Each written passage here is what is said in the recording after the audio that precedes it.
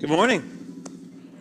So good to see everyone here. It's always a joy to see you, and thanks for joining us online as well.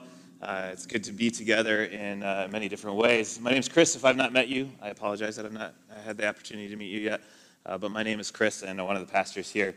We're going to be in John chapter 1, but before we go there, I want to update you with two different things. First, the Rays have been home now for almost 2 weeks, Chelsea and Rocky and the boys. And if you are a partner with them in the ministry, you'll be receiving a letter this week updating on where they've been, where they're at, and where they're going to. So that'll answer a lot of questions as you have questions that are happening. We'll let you know that we want to continue to pray for them. Chelsea's been in and out of hospitals, and she's there right now in a hospital taking care of some intestinal, stomach issues.